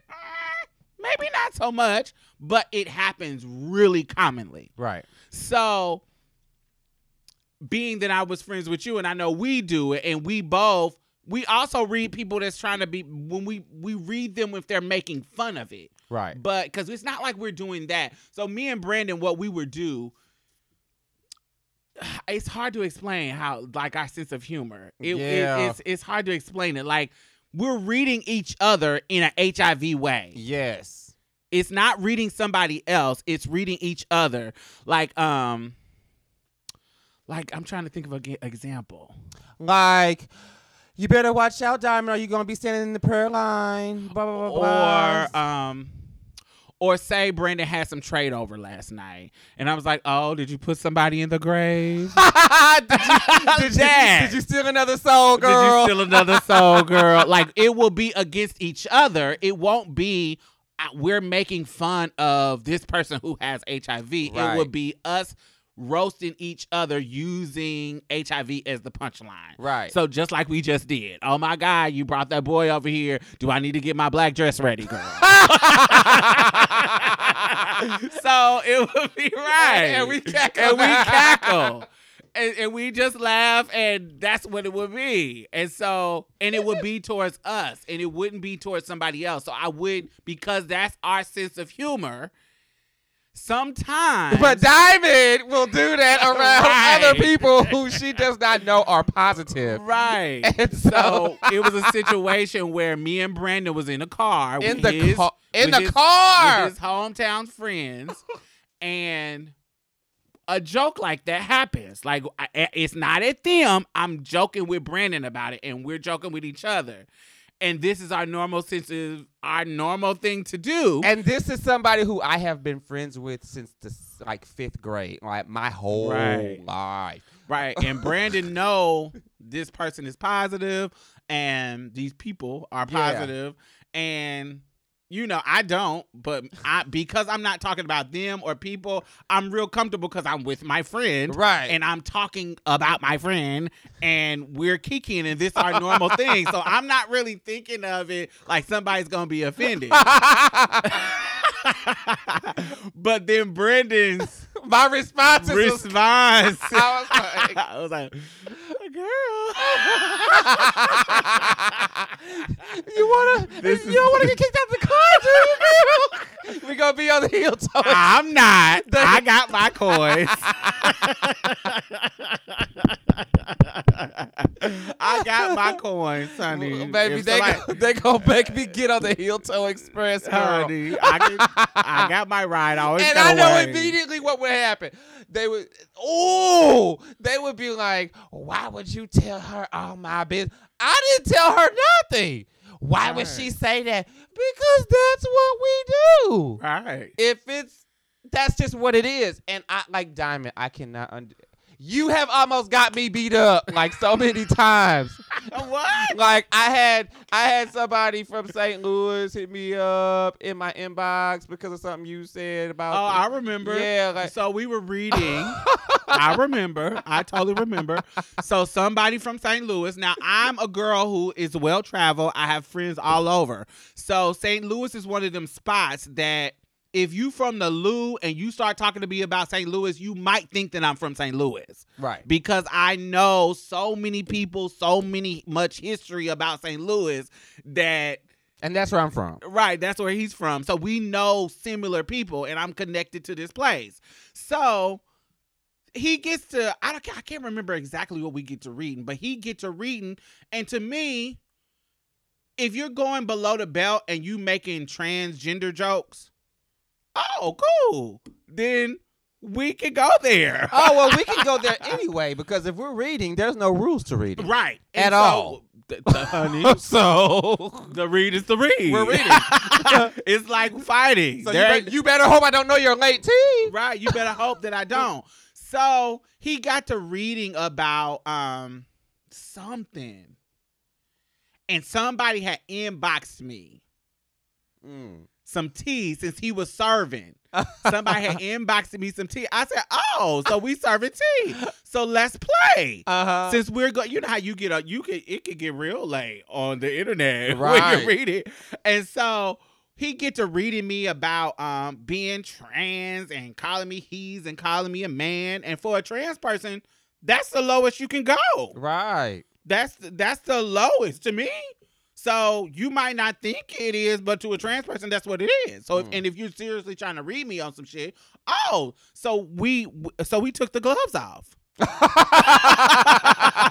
So no more gloves. No holds barred? No holds barred. Okay. So here we go. Let's go. So what about this tea? Boom. And I kept spilling beans. Boom. And kept just wearing him out. I was watching. And I was like, Diamond, no. And I was just, and so the person who spilled the tea in my inbox just gave me all these details that only somebody who would know would know. They were such spot on details. Right. That he immediately inboxed me. Right, because he's the only one I'm connected to because Yes. we're reading on his post, and I'm just giving all the tea, and so he's thinking that Brandon is giving me the tea, but it's not. I told you I have all the St. Louis connections. That's what bitch. I said. I said it wasn't me.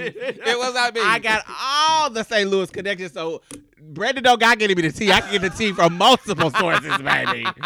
And the fact that you're reading on this public post that other people can see baby. that are my family. Stop. And my St. Louis family is of the times. They're legendary for twirling motherfuckers. Right. So. Baby, he told me he was going to twirl me 7 ways from Sunday next time he saw me. I was getting my ass whooped. I'm telling all his business and this and that and this and that. Mm-hmm. The twirl never came, though. No, of course. But. Of course not. Once he knew who Yeah. the family was. Twirl never Maybe came. you might not want this, But it's just not that. But that's good though because But like I said, I said the same thing to him that I said to what's his face. Mm-hmm. I said I did not tell Diamond anything. Mm-mm. Diamond that's what Diamond does. Mm-hmm. That's what it is. So I don't know what your situation is or what the tea is. Clearly she struck a nerve, but I didn't tell her nothing. Mm-hmm. But somebody did tell me something. yeah, but And it wasn't me though. It wasn't you. And so when they told me all the tea and I'm spilling and using them in reads, it was his legs. Yeah. Oh, it was his leg. He was over. And it was, I mean, so yeah, don't be friends with Diamond. She's going to get you in fights. No, it's like, I've tried to tone it down a little bit in recent years. We still joke like that, but Oh, yeah. But We're in just a little more mindful mindful. of public places. Yeah. No, everybody don't get my sense of humor. But I'm always befriending people like Barrett, Pam, Vince, all those mayhem folks. This is kind of like our sense of humor is kind of different. Yeah, So, I just have a different sense of humor. it's a different sense of It is humor, what it is. and this is what it is. But I'm not the only one, so I don't want to see. I always have to stress that because I hear other people Yeah. that I'm not even in a clique with, and I can hear them. We're at the club, and the gays is like, "Oh, girl," and they're making these little insinuations. It is a part of the culture. Maybe it's not right, maybe it's not, but that is a part of the culture. And I think it's to make light of it. Yeah. It's not really. Yeah, that's why I do it. Yeah, It's just to make light of it. situation. It's never to make fun of anybody. I'm not. That's not my stilo. It ain't never been my stilo. So let's go back to Pose. We got A little distracted. a little distracted.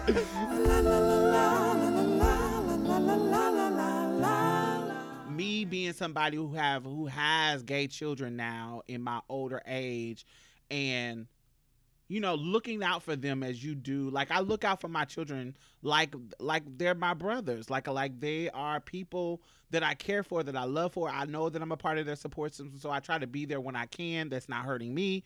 And so Blanca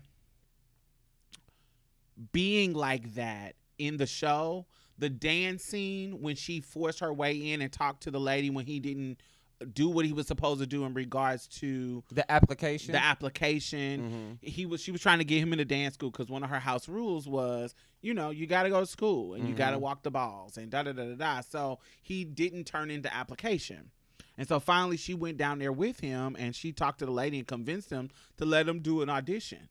And so she was really put herself on the line, and not on the line, but out there, like, yo, like you really need, like, fighting for somebody who does not want to fight for themselves. Right. And so I thought it was really emotional for me.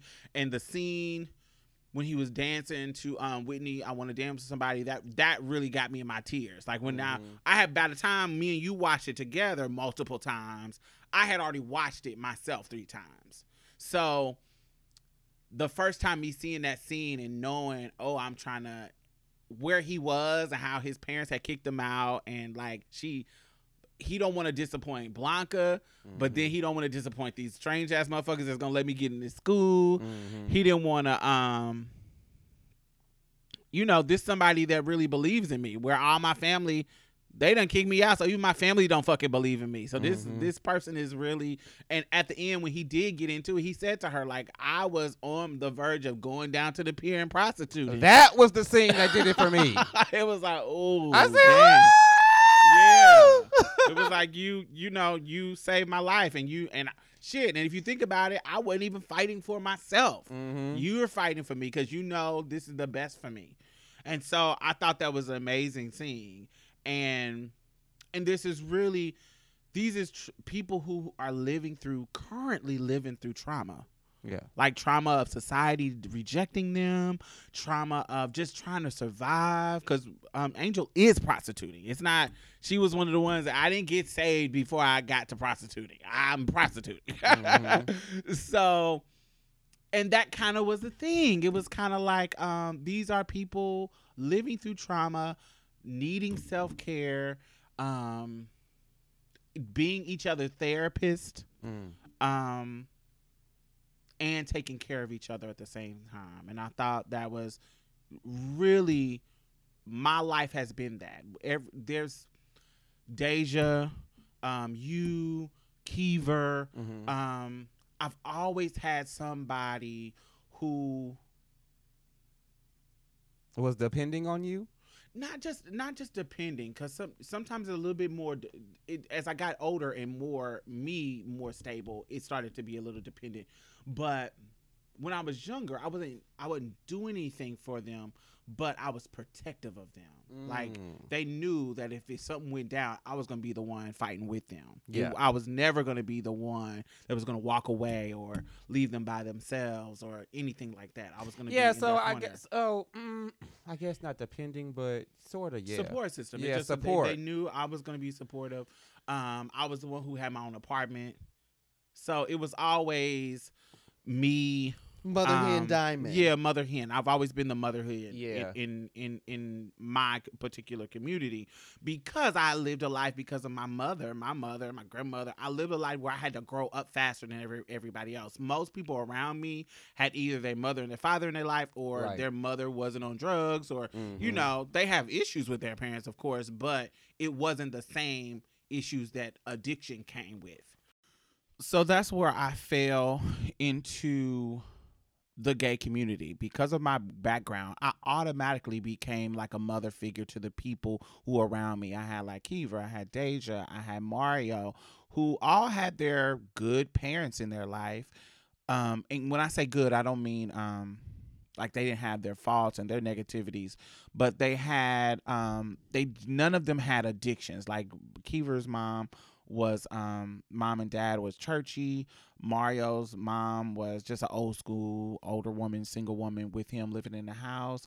That's just kind of what it was. And Deja was younger than me, and we grew up in a group home.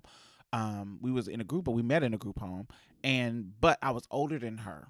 And so when I got my own place, she came and stayed with me. So I always was in a position where my life put me a little ahead and had to grow up for them. So I wanted to ask you, when it comes to your place in the gay community, as you grew up and you moved from, okay, I'm moving from my family dynamic. I'm my mother's child. I'm my brother's brother. I'm my sister's brother. And I'm in school. When you went into your adulthood and got into the gay scene and got into the gay life, what position, tell me about the background with your family, and then what did the gay culture, gay community supplement for you that you didn't have there? Well, I was raised by my mom, and she was, and I think kind of still is, homophobic. She was really homophobic when I was little, and by little I mean, like, I don't know, as young as I can remember, 3, 4, 5, 6, that age. I can't recall when I was little, a day trying to express myself as a young gay boy, without being called, being fagged down, this and that. She would do, I told you some of the stories. Like, she would fucking shove big ass bananas and cucumbers in my face and say, "Oh, if you want to be a faggot, you better get used to sticking this in your ass, and you're gonna get AIDS and blah blah blah." All of that. So, if I would get in trouble and she would beat my ass, that's more of the fear mongering, using AIDS. Yeah. Back then in the 80s, well, you in the 90s. 90s. Using it still was a tactic, just like in this, like his mom, Damon's mom in the 80s. Right. It still was a tactic in the 90s for them to use against you and say you gonna get them AIDS. Yeah, and that was also kind of like a little like a trigger. Seeing that, because I'm like, oh God, I can't count how many times I didn't heard that. Like no, my family didn't use the AIDS thing. I think I told you this. My family. When my mother was really, really protective. She was homophobic, but she didn't express it in any kind of anger or abusive way. It just was like, this ain't really what I want my son to be. But, lucky that kind of stuff. But my uncles and stuff, they would say stuff like, we had a gay club that was not far from my apartment, and it was called Our Place. It was called, now they call it OPs for short, but it was called Our Place. And my uncles would say, my mama's name is Moochie. Nickname is Moochie. Moochie, if you don't stop you don't toughen him up and stop letting him follow you around, he gonna be down there up the street at Our Place. That's right.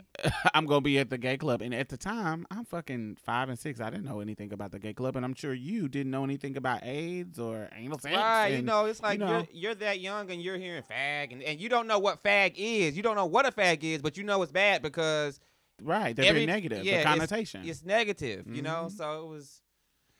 She's all, so I dealt with that growing up, and then as I got older, and then my mom got into stripping and doing all that bullshit. Not bullshit, but as soon as she got into stripping and all that stuff, and got exposed to like lesbian dancers and all of that, she got exposed to gayness, I guess, in that area, and then it because they used to make. I'm sure the gays used to make them costumes. They probably painted them. Yeah, like she said that they would be like, they would come and pay them, and so it's like, and that. I'm like, so you sit around and you say this is bad, but you're using them you're making money off of them because you're using them to make these beat ass costumes for you that you're using to dance in and make your coins. Like you're an escort. Yeah, I'm not an escort. You're a stripper. Mm-hmm. I'm like, what? But then you're kind of escorting too because you got sugar daddies and shit. I mean, I think escorting and stripping is intertwined. Yeah, it's sex work. Yeah. But the older she got, the more open-minded and accepting she would, she appeared to be. Before I came out, like while she was still dancing, I'm still like a young teenager, haven't come out to anybody, but I know I'm gay. But you struggling with that anyway. I'm noticing that I'm being called fag less and less and less, and then she would apologize for the abuse that she would, put me through when I was a little kid. Right. But when it came to me coming out and starting like, this is me, whatever, like I remember like I told her what it was and we had that conversation. So after that, she would read me behind my back to my siblings. And she would cry about it and all that stuff. So, but then she would, basically say that I felt like she was lying. Oh, I love you and this and that, and you're my son, but then you're reading me and this and that. So eventually I started because I never had any gay friends ever. All my friends were regulars, straight, whatever. So I was thirsty to get around some of my people. I wanted to make some gay friends. I wanted to experience what that was. I got tired of watching Queer as Folk and Noah's Ark and all these stupid things. And then, like wondering, what is that going to be like to have gay friends and go out and do gay stuff and, just whatever, And so I went to the gay club for the first time. I lied to my mom and told her I was going somewhere, and I went to the G Spot in East St. Louis. Come on, Lou. Come on, G Spot. And I went in. And you know what a G-spot is. It's like prostitutes and you get robbed and stabbed right outside the street. Right. But you don't give a fuck about none of that. You about to just be with your kids. Yes. So I went in and I thought she had looked beat. It was Kayla. And she was wearing a blue jean. I remember she was wearing a blue jean catsuit. and her hair was like up in a ponytail. She had a little hump right here, one of them little hump things. And I had never seen, or not knowingly, I had never seen a transsexual before. I was like, what is that? Is that a girl? That's more than a boy? Like, I had that conversation. Like, I said, what? And, this was back, it was a club life. So, when people were in the club life, they look even more sickening. So, to me, I saw, like, she was looking sickening, though. She looked like a beat little Barbie doll. I was like, oh, who was that? And it was Mike. Mike was my very first friend. That's who I had met, and that's who I got to know. And so, Mike introduced me to Kayla. Right. And so, wait. So, we got to give a little history. My gay mother is the trans woman who turned Mike out. That's what's funny about this story. I always wondered. I thought it was. I was always wondering, like, what happened? Right. So Mike used to be like tradie. He was like the hood nigga trade. I cannot imagine that. Exactly. He used to just be like a regular dude, regular guy. And my mom found him in the hood, picked him up, took him to her house, turned his ass out. Mother Tracy, baby. And she wore him out. And then she said the next time I saw him, he kikiing with another girl. That's trans right, girl. baby. Then the next thing I saw, he kikiing with the Butch Queens. and then all of a sudden, he is a staple in the gay community. So it's funny that Mike, your first gay friend, is one that my gay mother brought into the community. I thought that was funny. And so he introduced me to Kayla, and he was just like, "Hey, this is my friend Brandon. I'm just letting you know, blah, blah, blah." He gonna say, whatever. This is my new Judy, and this is Kayla. Blah blah blah. He didn't really give too much. He just said, "Hey, this is Kayla, whatever." Blah blah blah. So I was like, oh, "Okay." And so it wasn't too much, It was like, "Oh, hey, you look cute, girl. Oh, okay." Da, da, da, da. After that, like the next day, no, a week later, we were supposed to do something. Kayla wasn't even involved. It was me, Mike, and this drag queen I guess she was trans. She hadn't started, but she was about to. It's this trans girl named Jamaica. Jamaica gets killed in a car accident. Well, she was crossing the street and gets hit by somebody and dies. Okay? So we go to her funeral. Kayla comes to the funeral as Mike's support. Because this was one of Mike's good Judies that got killed. So Kayla comes. They were still like real, whatever. And so Kayla comes, and during the ride to the funeral, during the funeral, and after the funeral, me and Kayla had connected. Right. And so after that, from the funeral, from then on, I remember how it happened. Like, we were at her house one day, and she said, "Yeah, I'm gonna make you my gay son. You gonna be my gay son." And I said, "Okay." And that was that. Right. Because that's how it always goes for me. Like, with me, gay mothers and things like that, I never pick my gay mama. I never say, "You're going to be my gay mama." I let them pick me. And if I'm feeling them like that, okay, cool. Right. And I feel like that should have, for me, that's how it should happen naturally. Yeah, I let it happen organically. I think it's the same thing with me. I just, because people gravitate towards me, and then some people stick and some people don't. And you can kind of tell. Like, it's some people that, I meet and we hang out and it's cool. But then there's some people that just you constantly stay connected with and you just feel the vibe with them. Yeah. So when she had said that, well, you're going to be my gay child, at that point, I was looking for a small gay, not a lot of gay friends. I just wanted a couple. Just a little support group, some kiki buddies, something, an outlet, something other than my biological family. Because, like I said, I've never really felt like I've gotten genuine affection and love I ain't never got it from my daddy because he wasn't around. And my mom, I've always felt like I've never felt like it was all the way real. Like, I felt like in the back of her mind, she has regrets about me being gay, her not having no grandchildren, or her thinking she's not going to get no grandchildren, and just her old thoughts about gayness and faggotry and all. Like, if you just understand, like, I told you when she would say shit like, "Oh, they should put all the gay faggots in mass graves and blow their heads off and bury them together, shit like that. So I looked for, I guess, love from strangers, and I found that. I learned that you can get there are strangers out there that can give you what your biological family can't or refuse to give you. Right.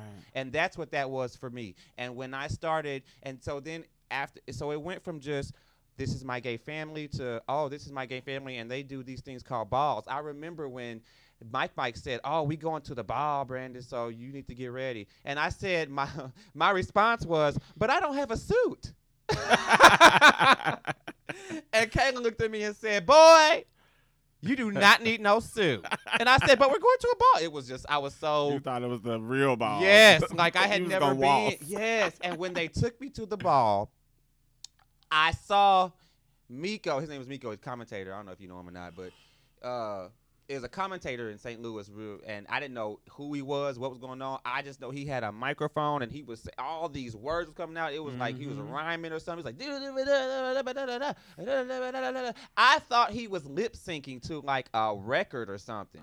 And then when he stopped and I saw it was him, I said, oh, is he a rapper? Like I was so uneducated to that, and I was like, oh wow, he's a rapper. And it gives you the testament to the New York culture. It was so powerful that it started to spread to other parts of the country. Yes. It was so, the ball scene, it just started to flourish, and it picked up everybody. There was houses that were just popping up. It was in the Midwest, in the South, in the West. It just was flourishing, and it was spreading because the community. Yeah, and having Kayla, having Mike, having my gay brothers, having my gay family, exposing me to the balls and all that thing. Like, I kind of don't like to imagine what I do and I don't. Sometimes I don't know. Like, I feel bad for this. I feel bad for young gay people who don't have that. Who don't like get a if they chance live to, in bumfuck Arkansas. Yeah. They don't have. Because before I knew what it, like, I couldn't, like, it was like someone just pulled the veil from over my eyes. Like, I was just like, wow, I had no idea all this culture was here. I had no idea all this love was out here available. I had no idea and now, of course, it comes with late things too. But I'm mentioning the good things. Right. Because this is hurt people. You got to understand, these are hurt people. So sometimes hurt people hurt people. Right. So it's not always positive.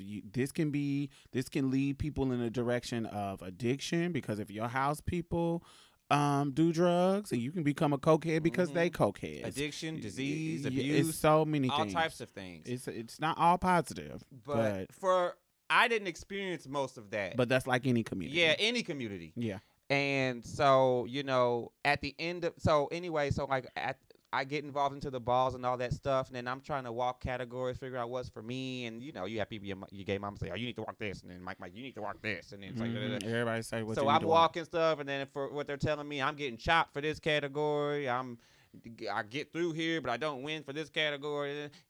Then I went to I was like my third or fourth ball. I saw Sex Hour, and I said, oh, I'm that girl. Right. That's me. And so I said, I didn't even know what this was. And I said, Kayla, I thought you said, I saw Kayla, I thought me and Kayla had a discussion about it, but I thought it was just for femme queens. So when I figured out boys could do it, then, I started putting on a little muscle and putting on my little panties. And the rest is history. So, and then the ball scene, it started to get to the point to where I couldn't like meet niggas, or I couldn't go nowhere without them saying, oh, you that nigga from the ball, blah, blah. So then I stopped it. That, and then the fact that the house I was in at the time was forcing me to, like, they was making it mandatory. You need to fly to, or you need to go to this ball here and this ball here and this ball here, or you're kicked out. And I'm like, okay, this is starting to feel like work now. Right, and y'all ain't paying for no. And y'all not paying tickets. for nothing.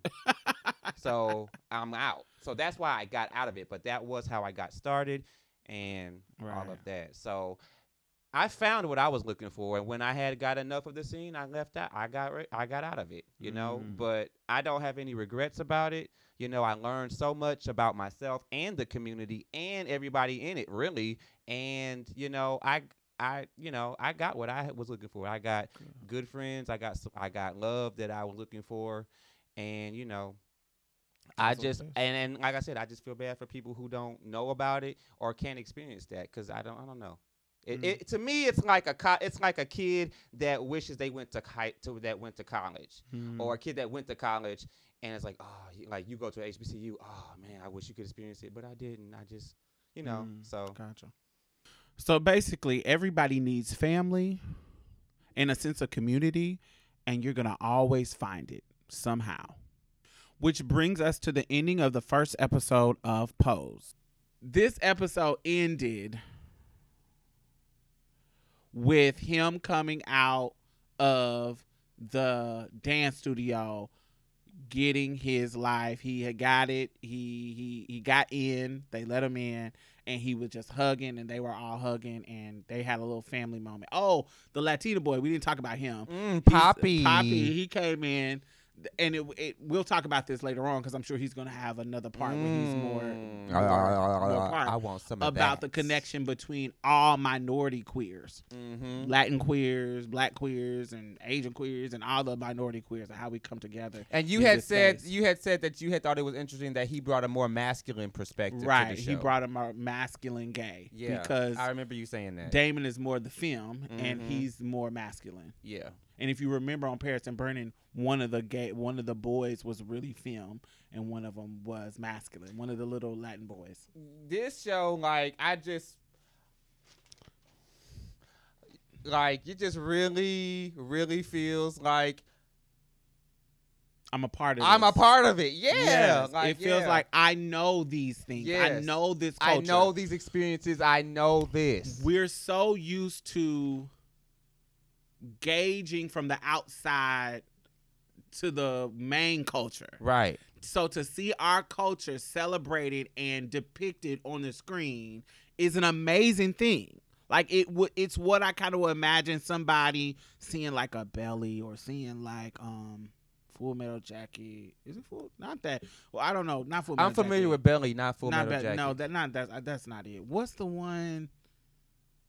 Bulletproof or it's some wretched black movie. I don't always listen to. Oh well, my experience with that is limited. So rich and white, baby.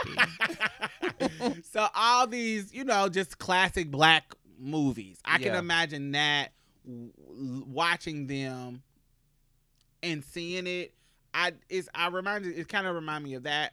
But us not always being a part of the mainstream and now finally seeing a show that really shows our culture in depth is really, really refreshing. And I'm still not used to it. And not used to it. And That's why it's so amazing. like I watched it a total of like 6 or 7 times. Well, I watched it like 3 times, not Right. 7, but still 3. If I watch something 3 times, Yes, it was really, really It's the jam. good. So we're not gonna be this long. This is just the first introduction. But we do recommend that you watch the show. We Really love do. it. We're gonna watch it. It comes on tonight at 9 p.m. on FX. So make sure y'all check it out and watch it. it's only 1 episode in, so you guys can watch that. You get can catch caught up. Right. You don't gotta binge watch. Just get caught up real quick, and then you can. You can't binge watch because it's an actual show. Oh, I thought It you ain't- could watch it online. No, they only releasing an episode every Sunday at 9 p.m. Oh, I just did a Mia. Yeah. Shout out to Mia. Marsha Play. Marsha's Play. All right, y'all. So thank you for listening. We'll be back for the next episode. Bye-bye. Bye. Well, that's it. Thank you for coming and getting a taste of Marsha's Plate. You can listen to us on iTunes and SoundCloud. Make sure you leave a review because we really need those 5 stars, y'all. And go like our Facebook page and leave some comments. We will be posting exclusive content every Thursday, so you definitely don't want to miss out. You can also follow us on Twitter and any other social media site at Marsha's Plate. If you'd like to donate or advertise with us, hit us up at diamondstyles@gmail.com.